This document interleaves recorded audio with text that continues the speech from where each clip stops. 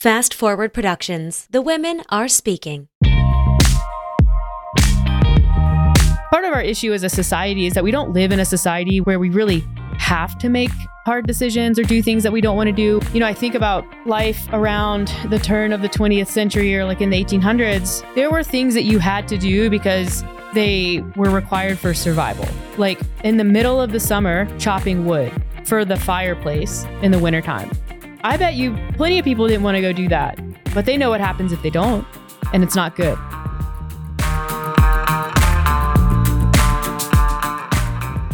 Hey everyone, Meredith here, and this is the Afternoon Snack Podcast. On today's episode, we are going to talk a bit on the topic of emotional resilience, what it means, how it shows up in life, can you develop it? Spoiler alert, you can, and our best tips for doing that and implementing tools in your everyday life. So this is a great podcast that kind of wanders a bit, but we have some personal stories that we share a little bit of science, a little bit of neuroscience, a little bit of behavioral science. It's a really great one. And yeah, we hope you enjoy it. We'll get right to it.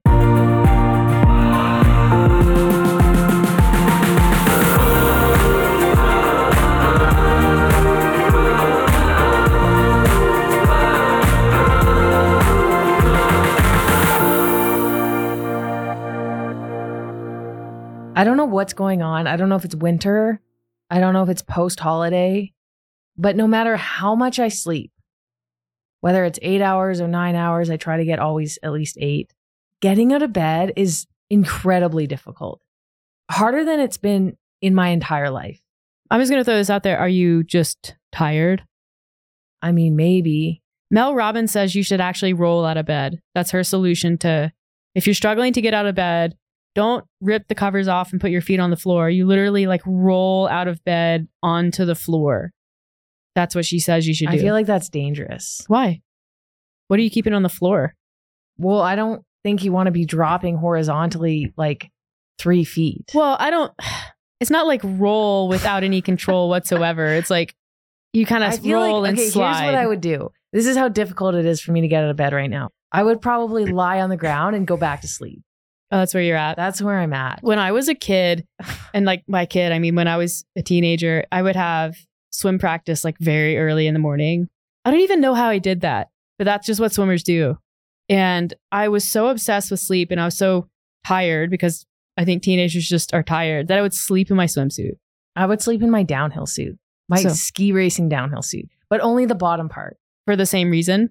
To save time in the morning, like to not have to put it on in the morning. Okay, but was that because you were really excited to ski or because you were like sleepy? Probably so that I could sleep in a little bit more. But I never really struggled with getting up early as a kid, I don't think. I don't really remember that being an issue. I was obsessed with skiing. And I always, like my mom, I'm pretty sure just like really hated me for this because I would always want to be the first one at the hill. Yeah. First one in the lodge, first one on the chairlift. I would put my boots on in the car. It's funny because I'm like, I'm still excited when I go to bed.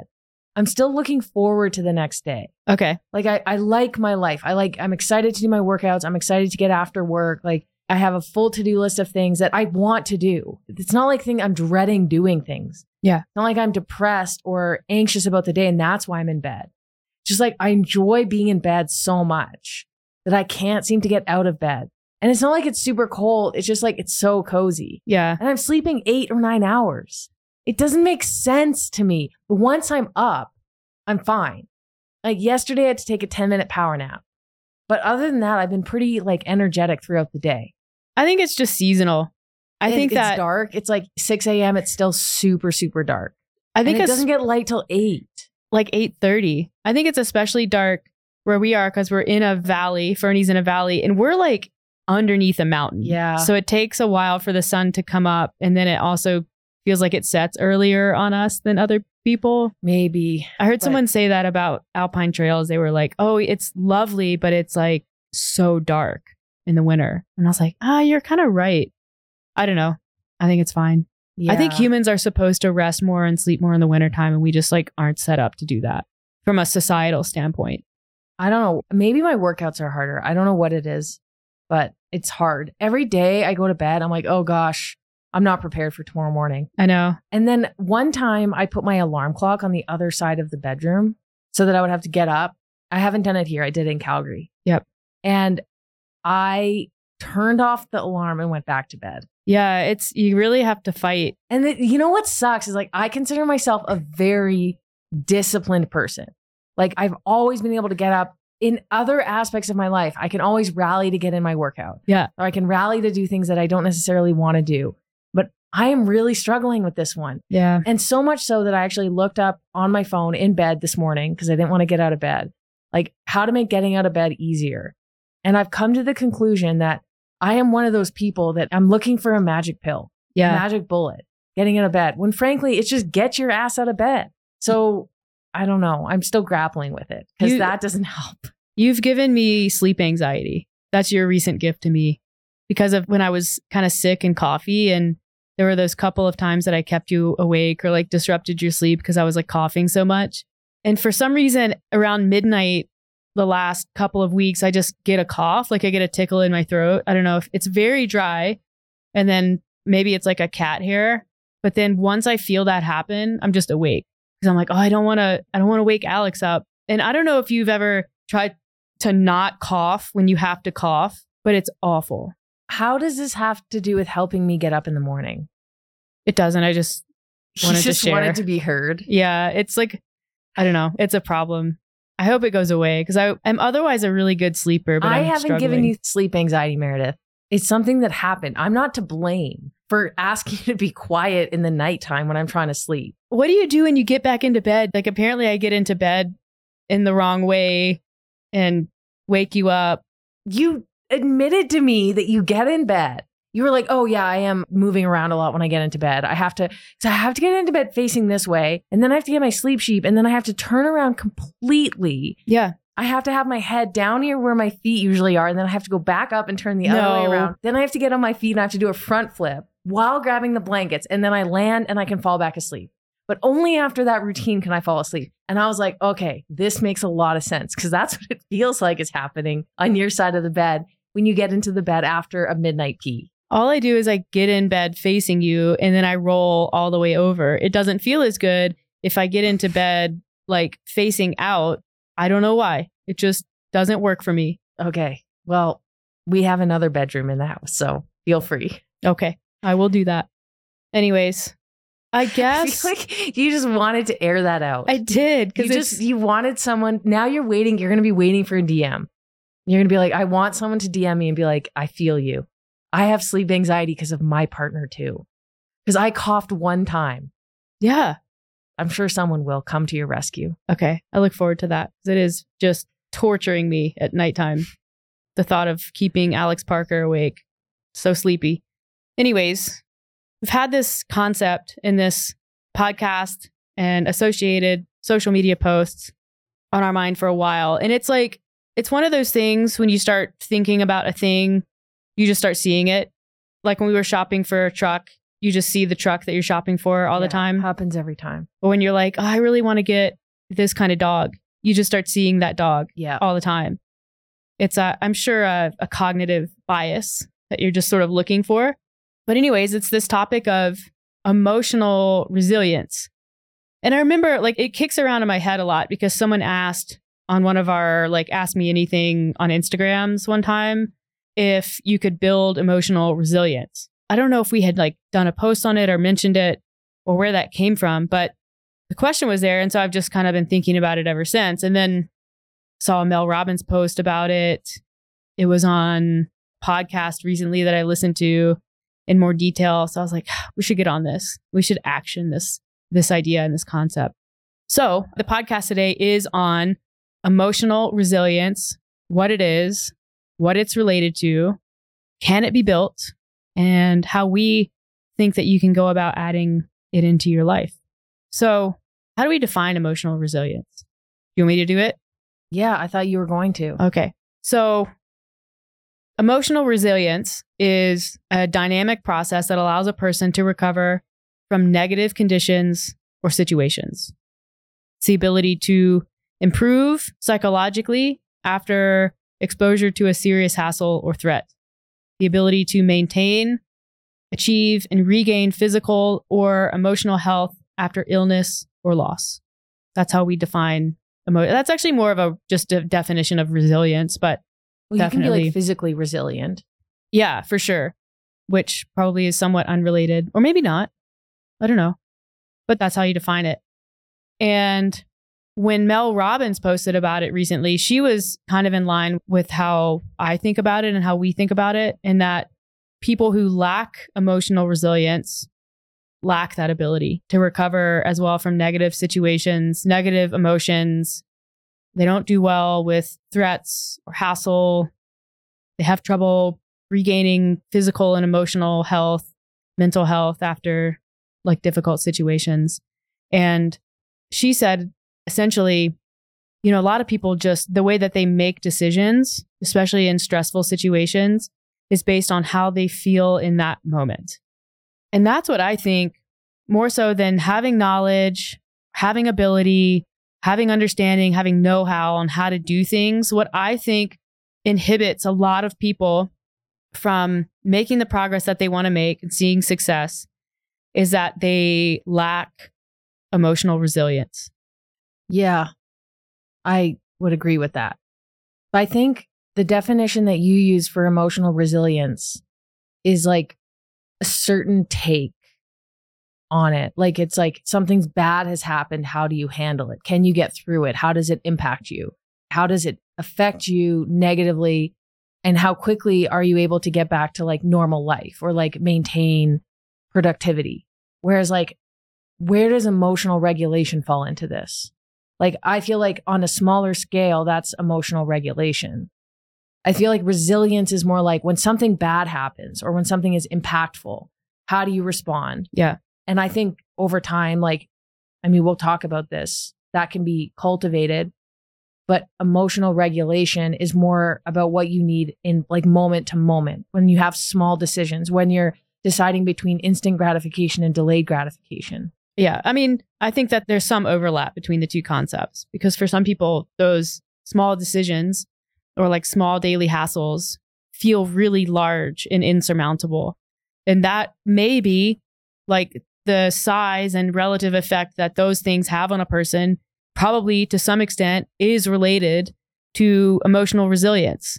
Like, is emotional resilience really that different than emotional regulation? I think of emotional regulation more as like a psychological tool when people dysregulate due to anxiety, due to mental health trouble, ADHD. I think about the emotional regulation that comes in there. I don't know that they always overlap, but they certainly sometimes overlap, the two concepts.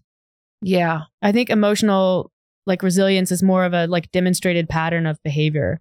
I think an emotionally resilient person can on occasion just be dysregulated emotionally. Yeah. I was like that. Yeah. I think the way I think about it, I was very emotionally resilient when my sister died. I was able to go back to school and not let it impact my life. It wasn't like I had to cancel my life because I was in bed. And that's fine if you're somebody who has to. The way that I see it, like emotional resilience defined is like, I am emotionally resilient enough to be able to like continue on with the plan, which is school, which is my ski season, whatever it may be, with doing my homework. I'm able to focus despite this like traumatic event. Yeah. Whereas like emotional regulation, that in that time specifically was very difficult for me. Yeah. Like, and maybe there's some interplay there, kind of like what you said, like, but if you're not emotionally regulated, are you emotionally resilient? That's a good question. I'm kind of like, I'm bringing in some concepts here. Hopefully that's okay, because we talked before this podcast, but like, it's becoming more clear, but also more complicated. Self-efficacy is also part of the equation. It's like, do you feel like you can do it? Do you feel competent? Do you believe that you can overcome?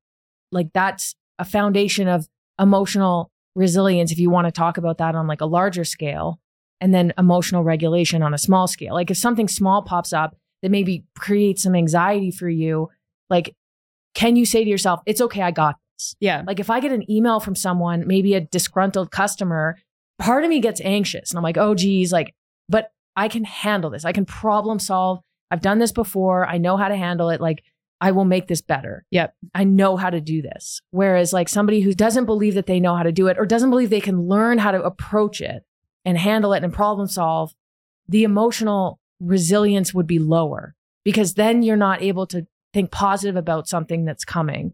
You're just consumed by the anxiety of it being a problem. Yeah. So that's how I think about these things. Yeah. I mean, the self-efficacy is like, do you have that hope and that belief that you have some determination over outcomes in your life, even like through and beyond difficult situations?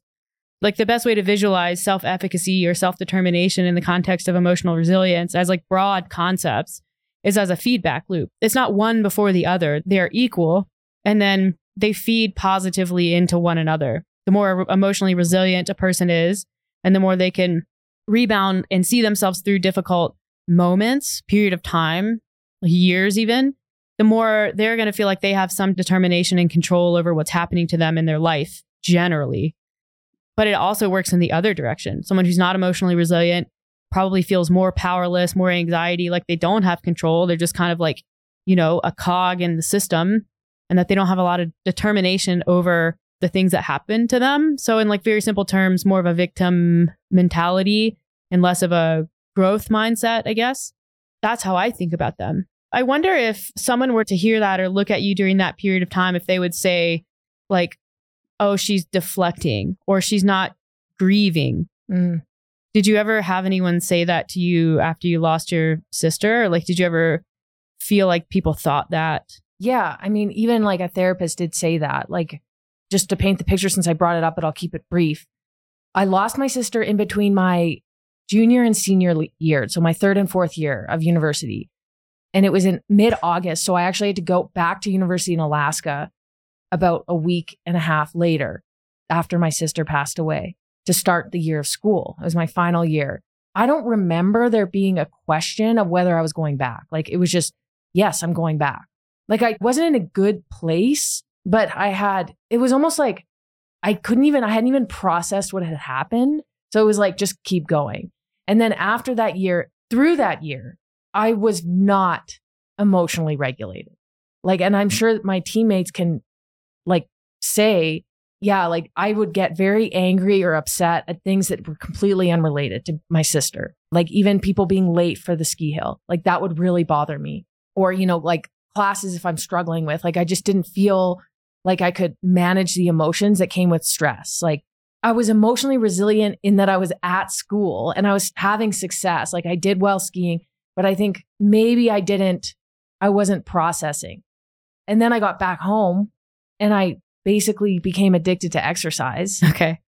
But then after, when I started processing it and I saw a therapist, that's when I feel like I was able to kind of face it in a more productive way. Yeah. So like I got through it. So looking back, yeah, I was emotionally resilient. Like I managed to go back to school and like I was on paper, had a good year. Yeah. But I wasn't in a good place. Like funny enough, I actually ran into someone last year that I knew from that year of my life skiing.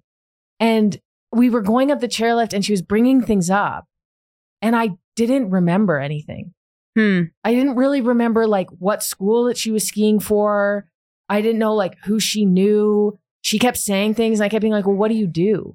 Yeah. And it was almost like these are things I should have known. And it was really uncomfortable because I felt like it was like a missing part of my life. It just like you didn't have that memory, which is not uncommon for I like don't remember traumatic times. any of that. Yeah. And so then I, of course, listened to Mel Robbins' podcast and like there's a lot of my life I don't remember. And a lot of it is around then. Like there's things I remember, but there's things I just have no memory of. Do you remember things because of stories that are told about you? Probably. Yeah, that's common. I have certain things that I remember, but it's really not. And I think I was just not in a good emotional state. Yeah. And so I don't know. I mean, I'm sure that, like defining it and then saying if you were or you weren't is subjective. And there's different definitions and different ways of looking at it. But yeah, I think maybe I had enough confidence I could do it. Yeah. To be emotionally resilient enough. Or maybe you had, and like this is part of emotional resilience, is you have an understanding of what will benefit you globally, even though that might be different than what you're feeling in a moment. Yeah. And that's the real kicker, I think. And that's the difference. Number one, I don't think it's unusual to take many years to process losses. I think anyone would tell you that. So I don't know that that's like necessarily a bad thing that you went through, but it's interesting that you were able to go back and sort of resume your life to an extent. And part of that, is understanding like, well, I have to do this no matter what. Like, this is the course that will benefit me most in the long run. And so you just do it. When people they don't see that the future as something that they have control over. And again, this brings in that self-efficacy. It's like, well, I don't have control over it. So what's the point? And then they let their feelings in a moment just drive the bus. And that was, Mel Robbins' thing. 95% of people make decisions based on what they're feeling in a moment. And that moment is probably not taking into account, well, how would this feel next week? Where is this going to get me in a year? So maybe going back to school and getting it done and then taking a year off after I graduated, in hindsight, was like the right call. It's like, I don't feel like going back to school. I didn't. I had developed severe social anxiety because I got to school and no one mentioned anything. Yeah. It was really weird. And again, it's like 20-year-olds. What do you expect? Yeah. But like, I went back to school and I was like living this weird life of like it being normal, but also having this like trauma that I was carrying with me. Yeah. And so then, I did get social anxiety and then I had to work through that. But once I graduated, I pieced out of school immediately. I didn't even wait for graduation. Yep. And then I took a year off.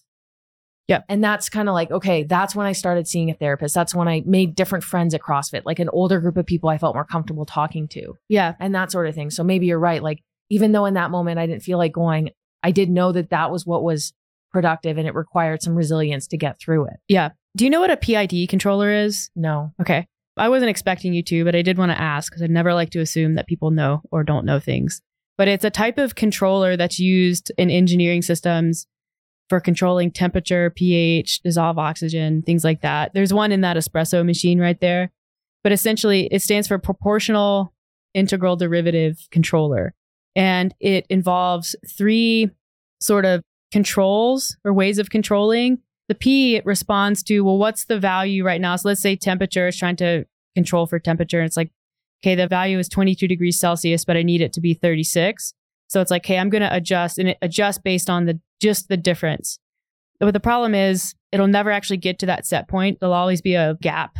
It won't overshoot. So then the I, it accounts for previous values. So I integral, it's looking at, okay, what has happened previously? And so that gets closer, but often then it will overshoot and become hyper responsive. And then the derivative attempts to predict what's going to happen in the future. That's the global decision. So it's looking forward and saying, okay, based on where it's at, what has happened, it's going to use the algorithm to determine what might happen in the future. And that allows the controller to level out and get bang on where the set point is, like to a T if you tune it correctly. And I always think of human decision making as a type of a PID controller because it's all the same. It's like, what am I experiencing now? What do I want to be experiencing? What have I experienced in the past that I can use to adjust? And what's going to happen in the future? And so that's the way that I think about making decisions in a moment, because what you're experiencing is valid. What you have experienced previously is super important because that's your mind. You can use that knowledge, but there has to be some ability to look forward and say, this is what's probably going to happen in the future. So I need to make sure that my decision is going to get me there. Yeah. Or you have probabilities and then you know what decision will lead to which outcome. Yeah. Interestingly, I like that you brought this up in terms of like life outcomes or even emotional outcomes, because I like to think of that when if I'm describing pacing to someone in a workout, you learn how to pace.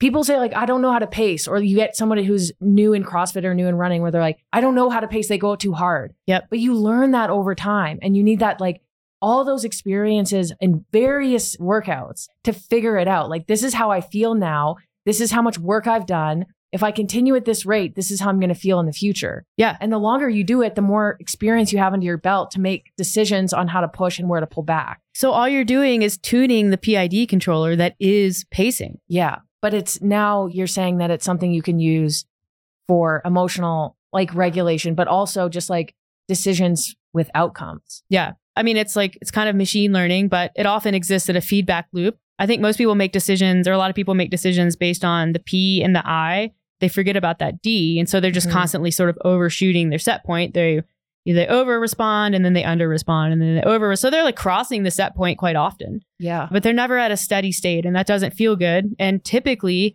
the way that PID controllers are, if you don't have that D set up properly, you might be overshooting by just a little bit at the beginning. So maybe like by a degree or two. And then that overshooting, it tends to just increase. So the error increases. So you're just overshooting you're making these huge swings in process parameters. Like, it's worse and worse and worse over time until the whole system just breaks down. What I'm imagining in my brain is like the outcomes, like you said, are very important. And I often tell my clients this, like, when you're about to make a decision, consider like future Alex. Yeah. Like, the outcome is like, there's a delayed gratification outcome. Like, do you want to reap the benefits later of the decision you make now?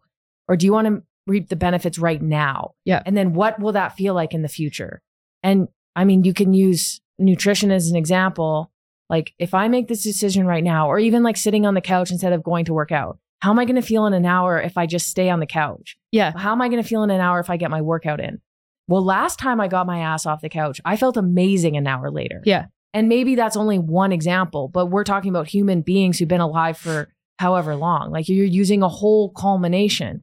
The more decisions you make, the more you have to pull from to inform your decision in a similar or even in a unique setting. Well, I think it works both ways, because you're also, you have opportunity to start making different decisions, but also a lot of people are working against a very like negative pattern of decision making that makes it feel even harder. So I was going to ask, like, the next part of this podcast, what some common examples of not being emotionally resilient in moments and making like emotional based decisions. Like, how does that show up in people's lives day to day that might impact them globally? You gave the example of sitting on the couch. Yeah. I feel tired. I'm going to sit on the couch. Okay. I don't feel like getting out of bed, so I won't. Okay. I don't feel like, making dinner, so I'm going to eat out. Yep. There's so many. I feel like I could just take my whole day. Like, I don't want to sound superior here, but I rarely do what I feel like doing. Mm-hmm. I usually do the opposite. I don't feel like eating vegetables. I'm feeling stressed out. I didn't want to eat the kale last night. Yeah. It had too much lemon juice on it. Sorry. But I ate it anyways. Yeah. Or like, I'm feeling stressed out and tired from the week. I'm going to have a bottle of wine. Yeah. I feel like. And all of those decisions too, they themselves become feedback loops. So I often think about the way that alcohol specifically just creates a negative feedback loop, because, you drink alcohol, you don't sleep well, you don't have a good sleep, and you're a little hungover. So you skip your workout, or your workout is crap. And that becomes a very negative cycle. Whereas you skip the alcohol, you get a kick-ass night of sleep, you feel like $1 million when you wake up, you get up, you work out, feel amazing about that, do a bunch of other good shit in your day, because that's what happens when you start your day with good shit, and do that enough. And all of a sudden that's the pattern. But so it's so hard to start that if you're essentially, kicking out a leg of the stool by deciding to drink alcohol because you had a long week, and not just like a glass or like a beer. I'm talking about drinking alcohol because it's what you feel like doing. Yeah. It's funny. I think when I think about this concept of delayed gratification versus instant gratification, which is kind of what you're talking about, right? Yeah. Like, instant gratification is doing what you feel like right now.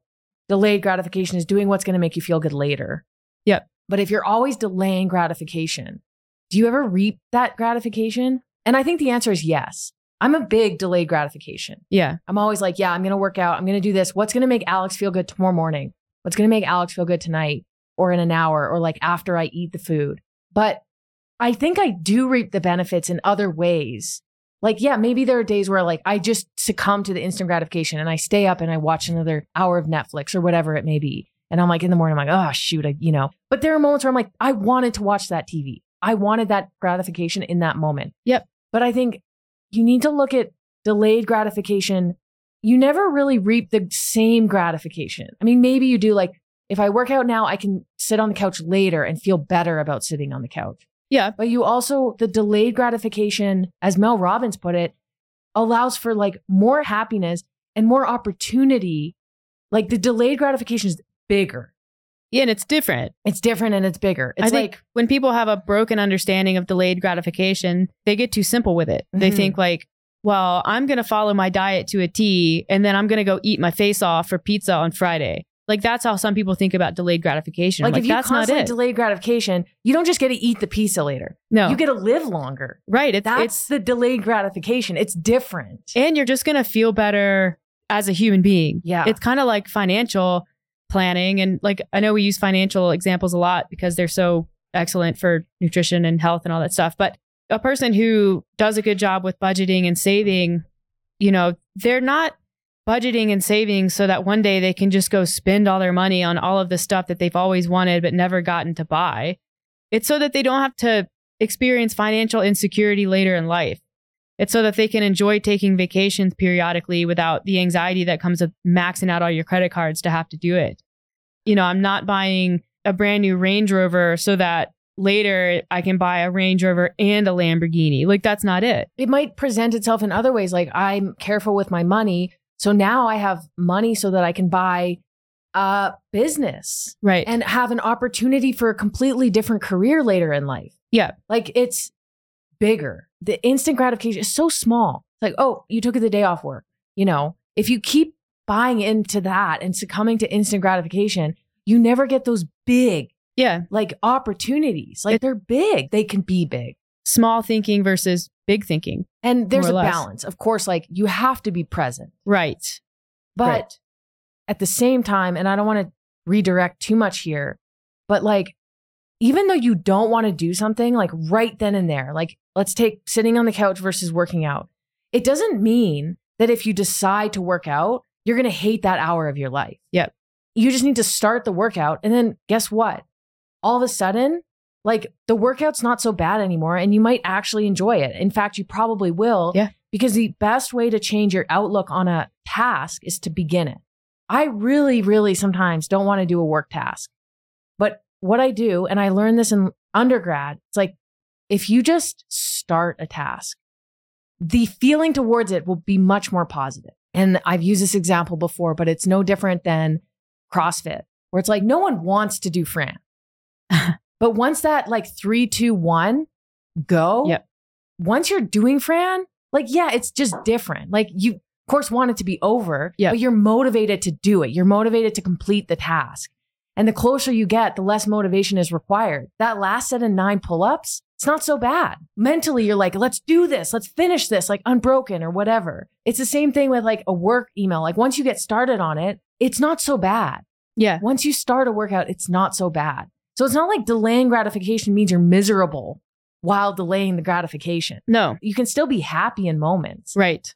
But it requires action before motivation. So I think a lot of people think that motivation, willpower, strength of mind, emotional resilience are character traits that people are just, they either have or they don't. Like that it exists on a spectrum, and your ability to demonstrate capacity in those areas is somewhat hard-coded based on your genetics, your early life circumstances.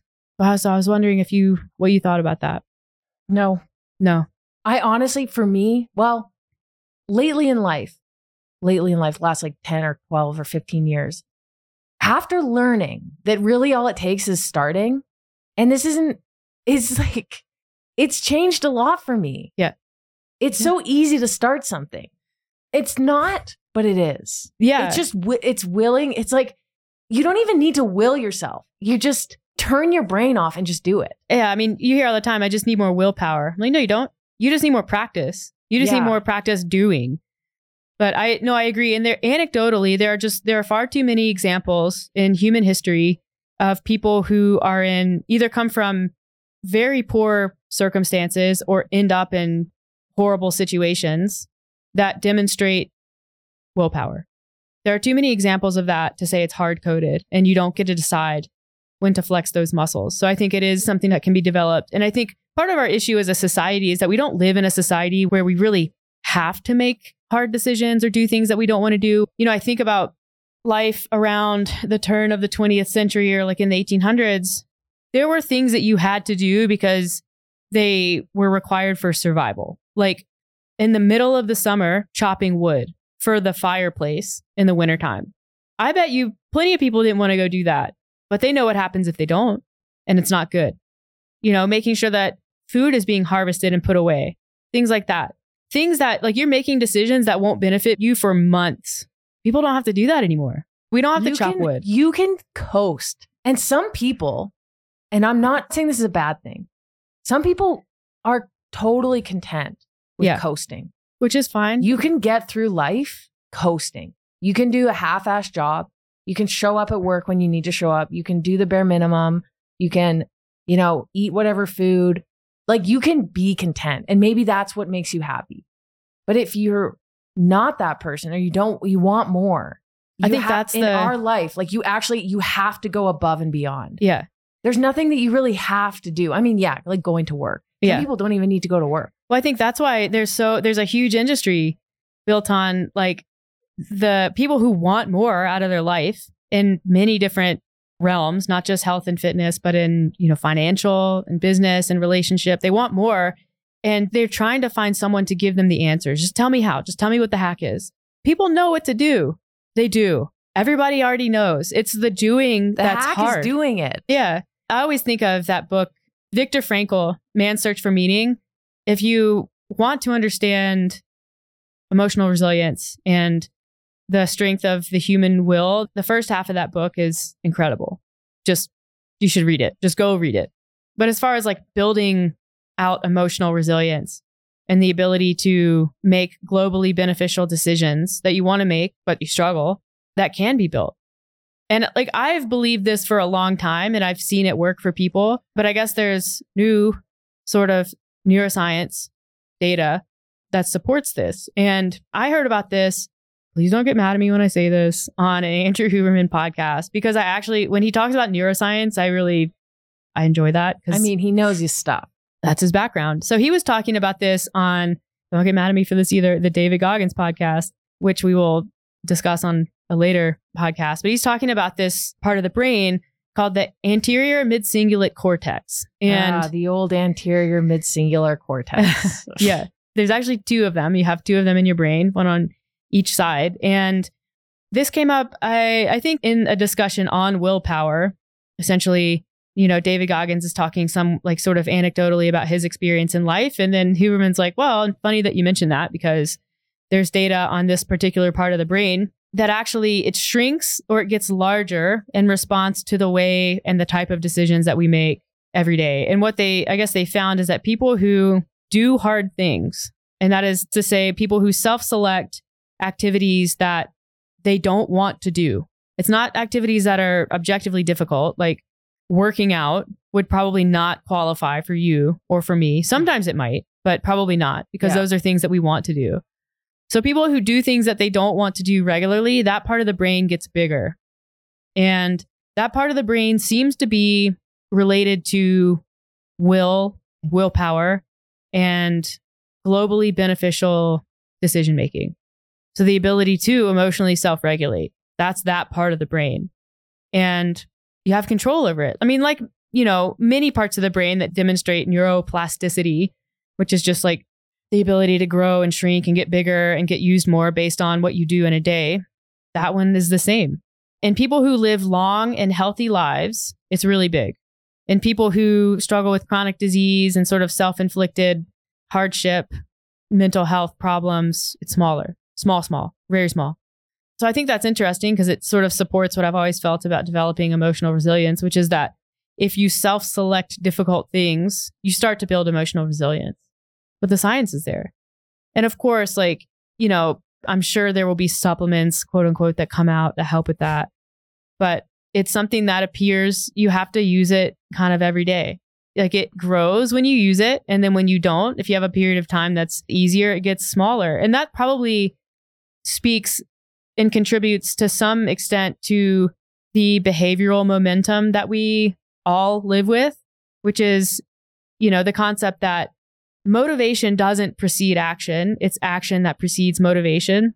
And it goes both ways. Inaction precedes lack of motivation.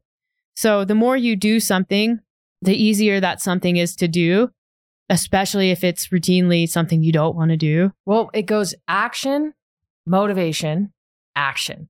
More motivation, more action. Yeah. And that's why when you said you have to practice getting up off the couch. Yeah. It's all the times that you've like just willed yourself to get up and by like just starting the action. That's will is not motivation. No. That's just like doing it. Just do it. To get the motivation because you did it and you feel good about it, then the next time will be easier because you're like, oh yeah, last time felt really good when I did this. Yeah. That's the motivation. Yeah. And then you do it enough and you're like, this is just something that I do. You don't even think about it. You kind of embrace the suck, like the shitty parts of it. And it's like baked into your day. Yeah. But it's like, it's willpower is quite transient. Like as soon as you stop, it's harder to get going again. It's harder to stop back. It's like behavioral friction. It's much easier to keep something moving than it is to get it moving. So that's the same thing. So as far as like having willpower or not having willpower, or some people being of stronger mind and some people not, everybody has this part in their brain. Everybody has it. You got the hardware. And when you decide to use it, that's when you develop the mind. The brain is the hardware. The mind is the thing that we have control over. And it can start to change our whole outlook. So you start to shift into someone who has that emotional resiliency and you're building it because you're doing something you hate. You don't want to do it. You don't want to get up and go run. You don't want to go outside. It's dark and cold. Oh, this sucks. And by the way, you're allowed to say that. It might actually help to say that. And then you go do it anyways. And then you start to build that emotional resilience and that negative feedback loop that you had before, which is like, I make emotional decision making that, I make emotional decisions that don't benefit me globally. That makes me feel like I don't have a lot of control over my life. I don't have a lot of self-determination. I'm just, a buoy in the ocean. That starts to reverse. That starts to go the other way. All of a sudden you're swimming against the current. You are the current. Yeah. You determine what the current is. Yeah. You're no longer a buoy. You're the ocean. But that's like that change. You have to make that change and you start to develop I'm making better decisions. I understand how this works. I'm doing things I don't want to do. I feel good with that. And I'm doing this enough. Like, oh, I can see this. I can see where this is going now. I didn't know I could do hard things. And if I can do this hard thing, maybe I can do that hard thing. Maybe I can start my own business. Maybe I can run a marathon. All of these things that probably felt off limits because you're like, that's just not me. I'll never be able to do that. Now everything is within your reach. Yeah. It's right there. Self-efficacy is very high. Yeah. The belief in yourself and your preparedness and your capabilities is skyrocketed. But you determine the way that feedback loop goes. You determine which way the arrow goes. Is it going in a positive direction or is it going in a negative direction? And you build that. It's something you can build. And we've said it, and I think it holds true based on my experience with people. How you do one thing is how you do most things. A lot of things. Or everything. Yeah. And you can start somewhere small.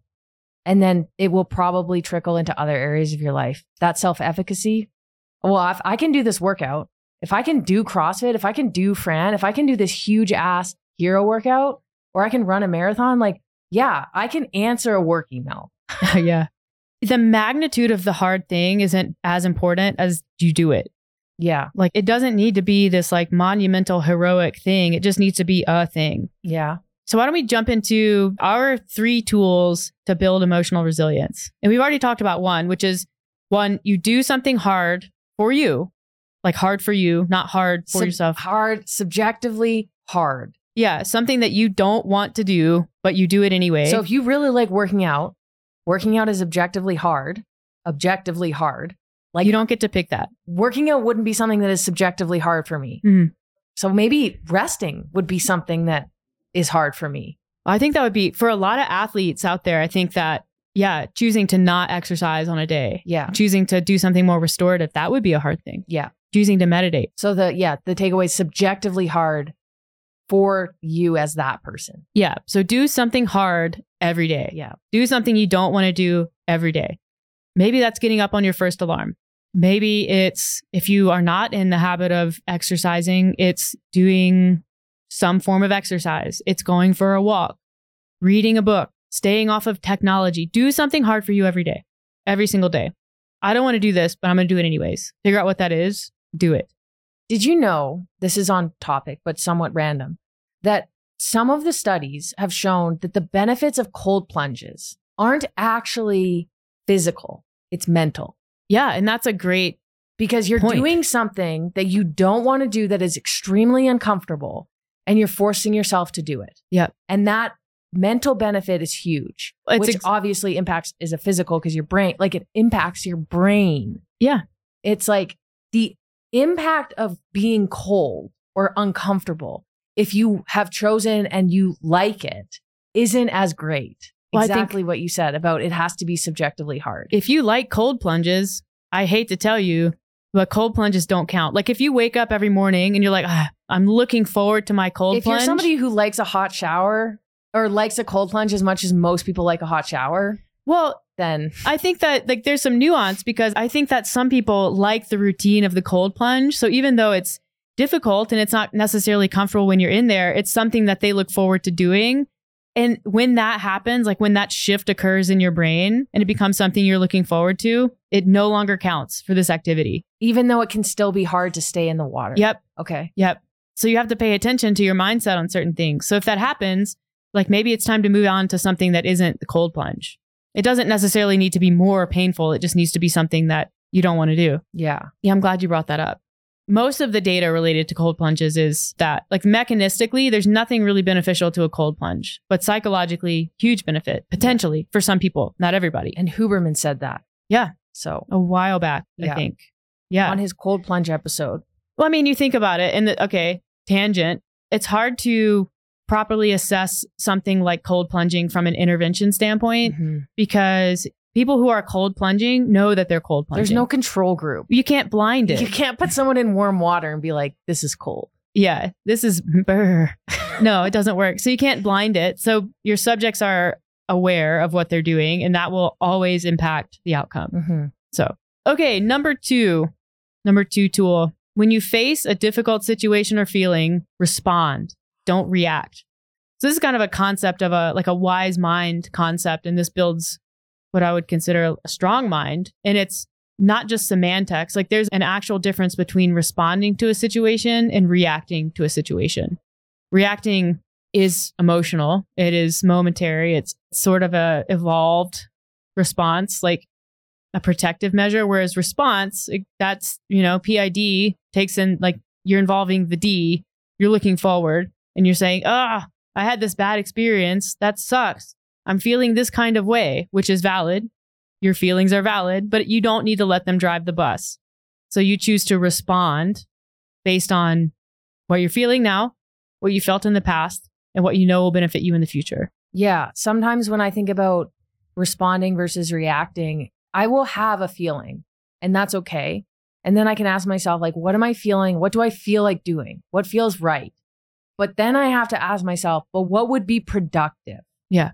That's the wise mind. That's the response. And often what feels productive is the opposite action to what I feel like doing, which is getting mad at Meredith, usually. What would be productive is figuring out how to approach the situation with Meredith, or letting it go. Radical acceptance. Understanding that the situation doesn't have anything at all to do with Meredith, and therefore getting mad at Meredith is actually illogical. Yeah. Or, maybe it means just going to the store and buying new mitts because Meredith lost mine. Oh, you want to go there? No, I don't want to rehash that. Okay, we'll save that. But yeah, one. That's the thing, is like, what is productive? That's the wise mind in my mind. Yeah. And then sometimes it requires opposite action. Yeah. And a lot of this is opposite action, actually, which we talked about several podcasts ago. Yeah. Often my hack for shifting from a reaction to a response for many people in many situations, especially situations regarding emotional eating, is to build in some time in between. This thing happened. I'm having these feelings. I'm going to wait for 10 minutes before I do anything. Build in time. And then you naturally kind of come down away from that emotional threshold back into, prefrontal cortex part of your brain, and you can make a better decision if you make a decision at all, but build in time for that to happen. I find time for me has never worked because I tend to ruminate or spiral. So that may not be the best. Sometimes distraction is a good idea, like listening to music or going to do a workout or doing something that is distracting or physical. Going for a walk, maybe. Yeah. So but you have to sometimes find the right tool for you. Right. Third and final tool for this, be consistent with your approach and routine. And I will say, in addition to that, do your hard stuff early in the day if you can, and protect your time for doing these kinds of things. Because I think what happens a lot, I have this hard thing that I know I should do. I don't want to do it. All of a sudden, it gets a lot easier to interrupt. Oh, this thing popped up that I have to go deal with. Oh, so-and-so wants to schedule a meeting. We know you have to protect the part of your schedule that allows you to do that and understand like the natural tendency for a lot of people is going to be to not do that. It's going to be to allow interferences to occur. So understand that will be your tendency too at first, and you have to prevent that from happening. Yeah. And that's like, I mean, building a routine or having a schedule is very helpful. Yep. It's just what you do. You're on autopilot eventually. Yeah. You take the decision part out of it. Yeah. Yeah. Especially when it's something new or something you don't really want to do. You're like, well, it's 8 a.m. and at 8 a.m. I do this. Yeah. And then it's done and I move on with my day. And by doing that hard thing first, you'll be amazed at what happens to your brain the rest of the day. Just going to throw that out there. It's good. Spoiler alert. There was one time I was doing a CrossFit workout. It was an open workout. I think it was like 21, 18, 15, something, or it might have been like 21, 15, 9 of rowing cows and thrusters. Does that ring a bell? That was the 2015 or 2014? 2016 and 2014. It was a repeat. Okay. I remember asking my friend Mitch, who was in law school with me and also was CrossFitting. So we would go to the gym together. He's a great athlete. I remember saying to him, okay, what do I break? And he said to me like, no. Yeah. And I was like, but what if I have to? He's like, Alex, like there's no option to break. That is not an option. The only option is to go unbroken. And it was like this thing in my head switch, which it was like, oh, it's that simple. Yeah. You just do it. Like you can do it. Somebody believes you believe you can do it. You just do it. Like there's not even an option not to. Yeah. Like for me, there's no option to skip a run just because it's cold outside or because it's whatever. It was something that simple where it was like, if you're capable of doing something, that is the only option to do it. Yeah. And like, I know that might sound like aggressive, but it's kind of what I live by. It was like, just don't allow that other option to even be on the table. Yeah. Figure it out. A person I knew in high school who ended up being a very elite runner once said to never quit a race. You never quit.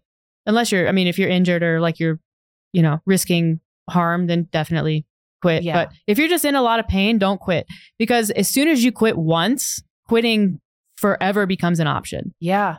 It's forever an option. And that goes for intense training. Like as soon as you give yourself the option to back off, when you're only doing that to keep yourself comfortable, that is now an option for you.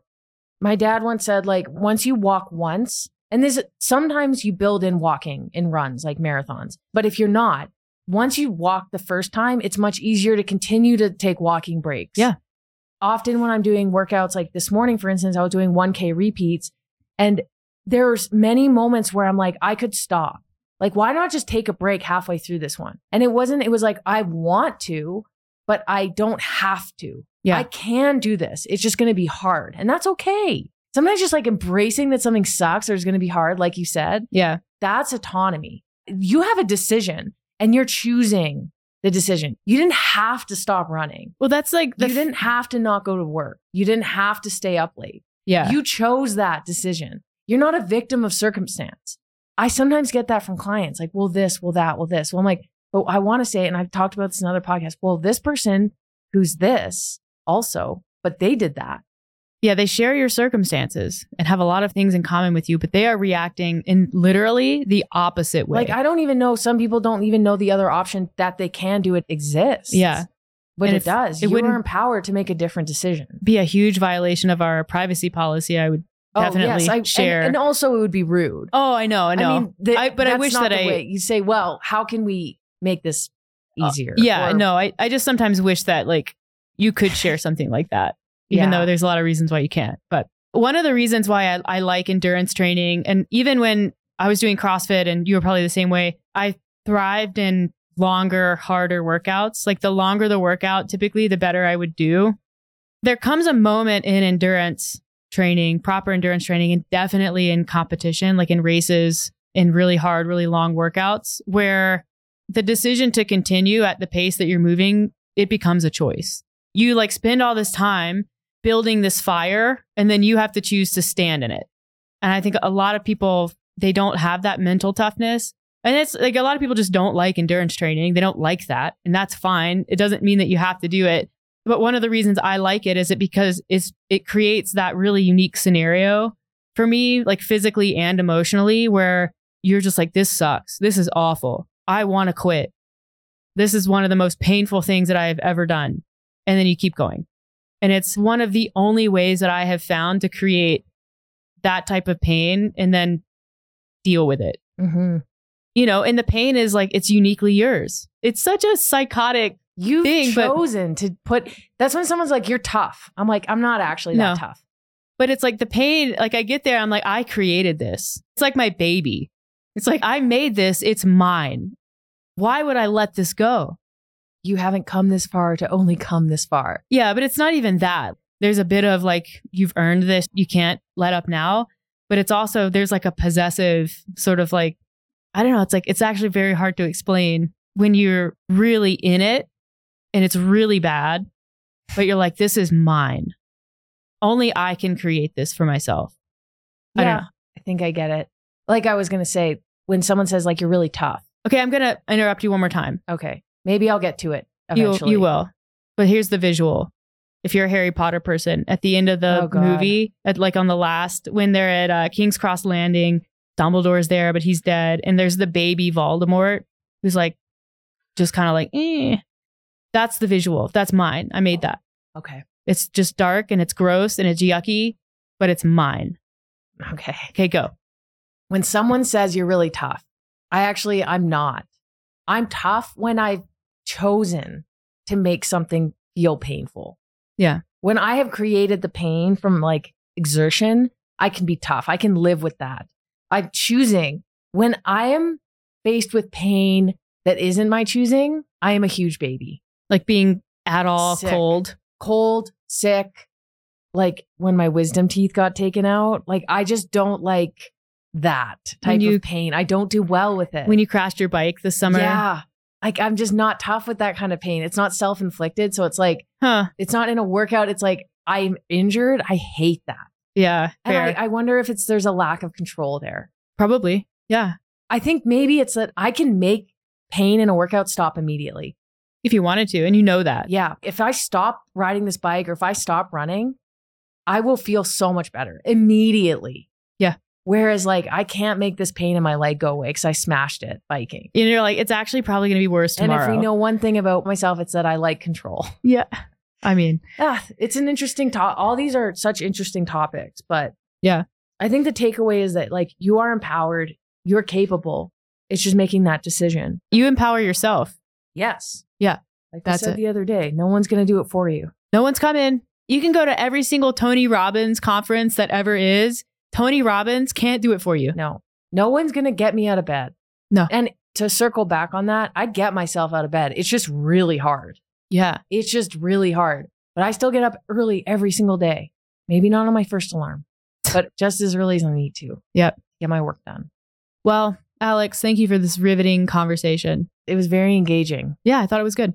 We hope you liked it and took something from it. If this resonates with you, share it with a friend, share it on Instagram. Let us know. We always appreciate hearing positive feedback from the podcast. And like, subscribe, leave us a review if you don't mind. Those really matter. And thank you for listening. Thank you for following along. And we'll catch you on the next one.